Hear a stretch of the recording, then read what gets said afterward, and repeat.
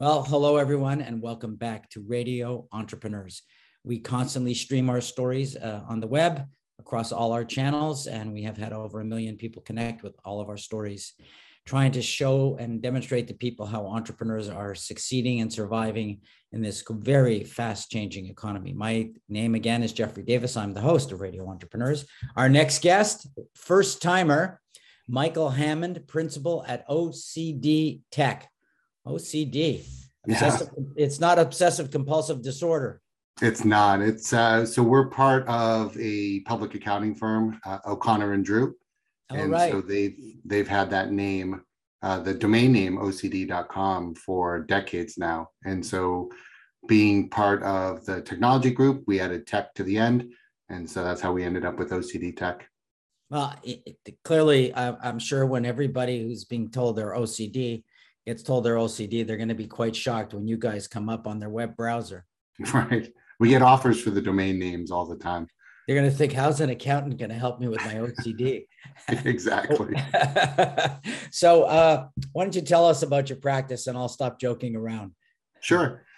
So O'Connor and Drew, the public accounting firm's been around for 75 years now. The IT practice, the firm never had IT audit and compliance testing and knew that their clients needed to ensure that they had good controls around IT. And so some of the partners asked me to come and start the IT audit group within their firm. So that was about 10 years ago. So 10 years ago, we had 0 people. Now we have 35 here in the US, and we just launched a OCD Tech Mexico group as well. We've got another 15 down there. So in just 10 years, we've got 50 people now between both entities. Wow. And what's your background?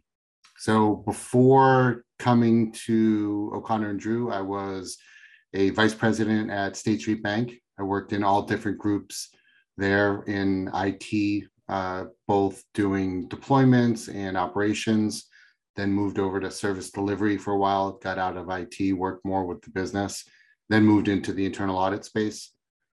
So all different, about every 2 years, moved around to different, so I could learn more about the business as a whole. And then prior to that, I was in the Air Force for 4 years as a paralegal. Wow. Do you get frustrated seeing companies that aren't protecting themselves? So in the 10 years that we've been doing this, we still see the same findings that we saw 10 years ago. I just gave a presentation to an industry group about a month ago, and working on the slides in 2021, I pulled up the slides that I last did for them back in 2019, 2 years earlier, and there wasn't much that I had to change in the slides. It was they're still not using two-factor authentication. They're still not checking to make sure all the doors are locked. They're still not patching the systems like they should be. So it doesn't surprise us when we see security breaches in the industry and in the news. There's just too much out there for attackers to be able to hang on to. And so it doesn't surprise us. I kind of want to dig a little bit deeper into that, because you're saying you're still seeing it. It's 10 years later.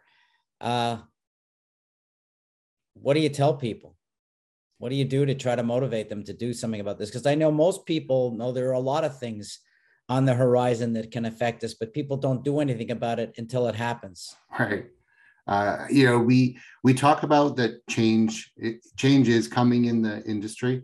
We saw a big wave of people not doing anything, pushing it off because they said, well, I'll just get insurance. I'll get an insurance policy. It'll cost me $2,500 a year and I'm covered.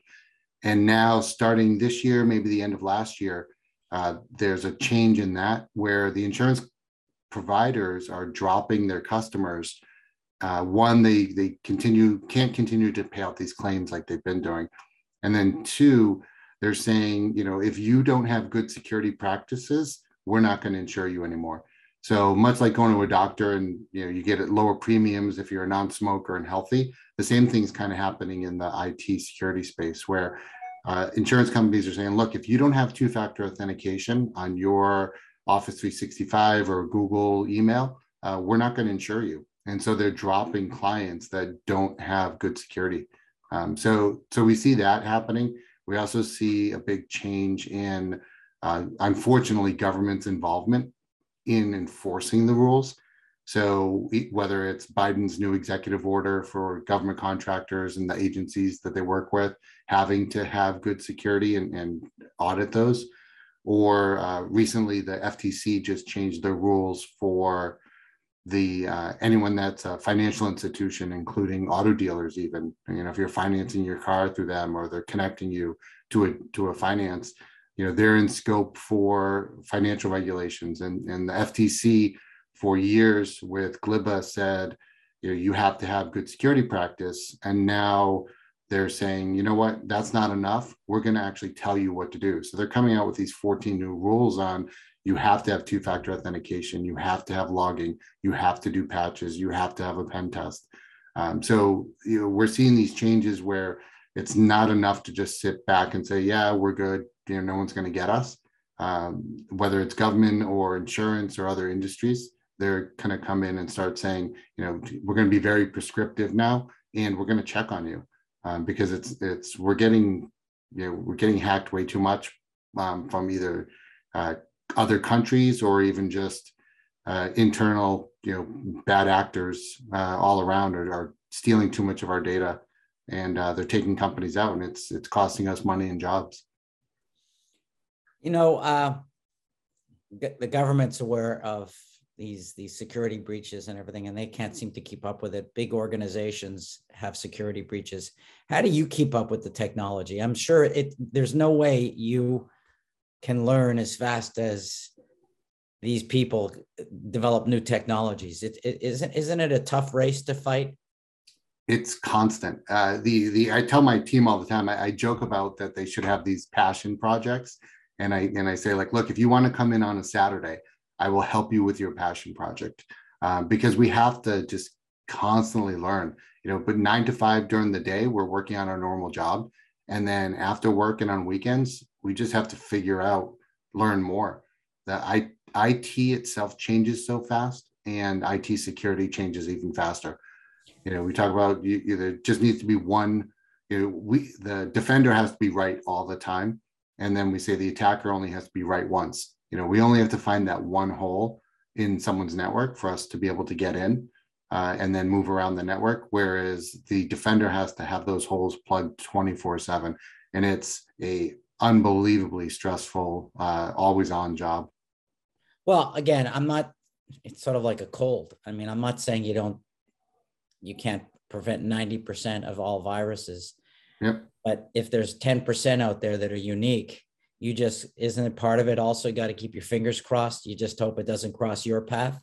Oh yeah. And it's the other analogy I use all the time when we talk to people is it's like the thief going through a car parking lot. They're going to jiggle on every door handle to try to find that open door. They're not going to sit there and smash windows and break into cars if they can just find that one door that's unlocked.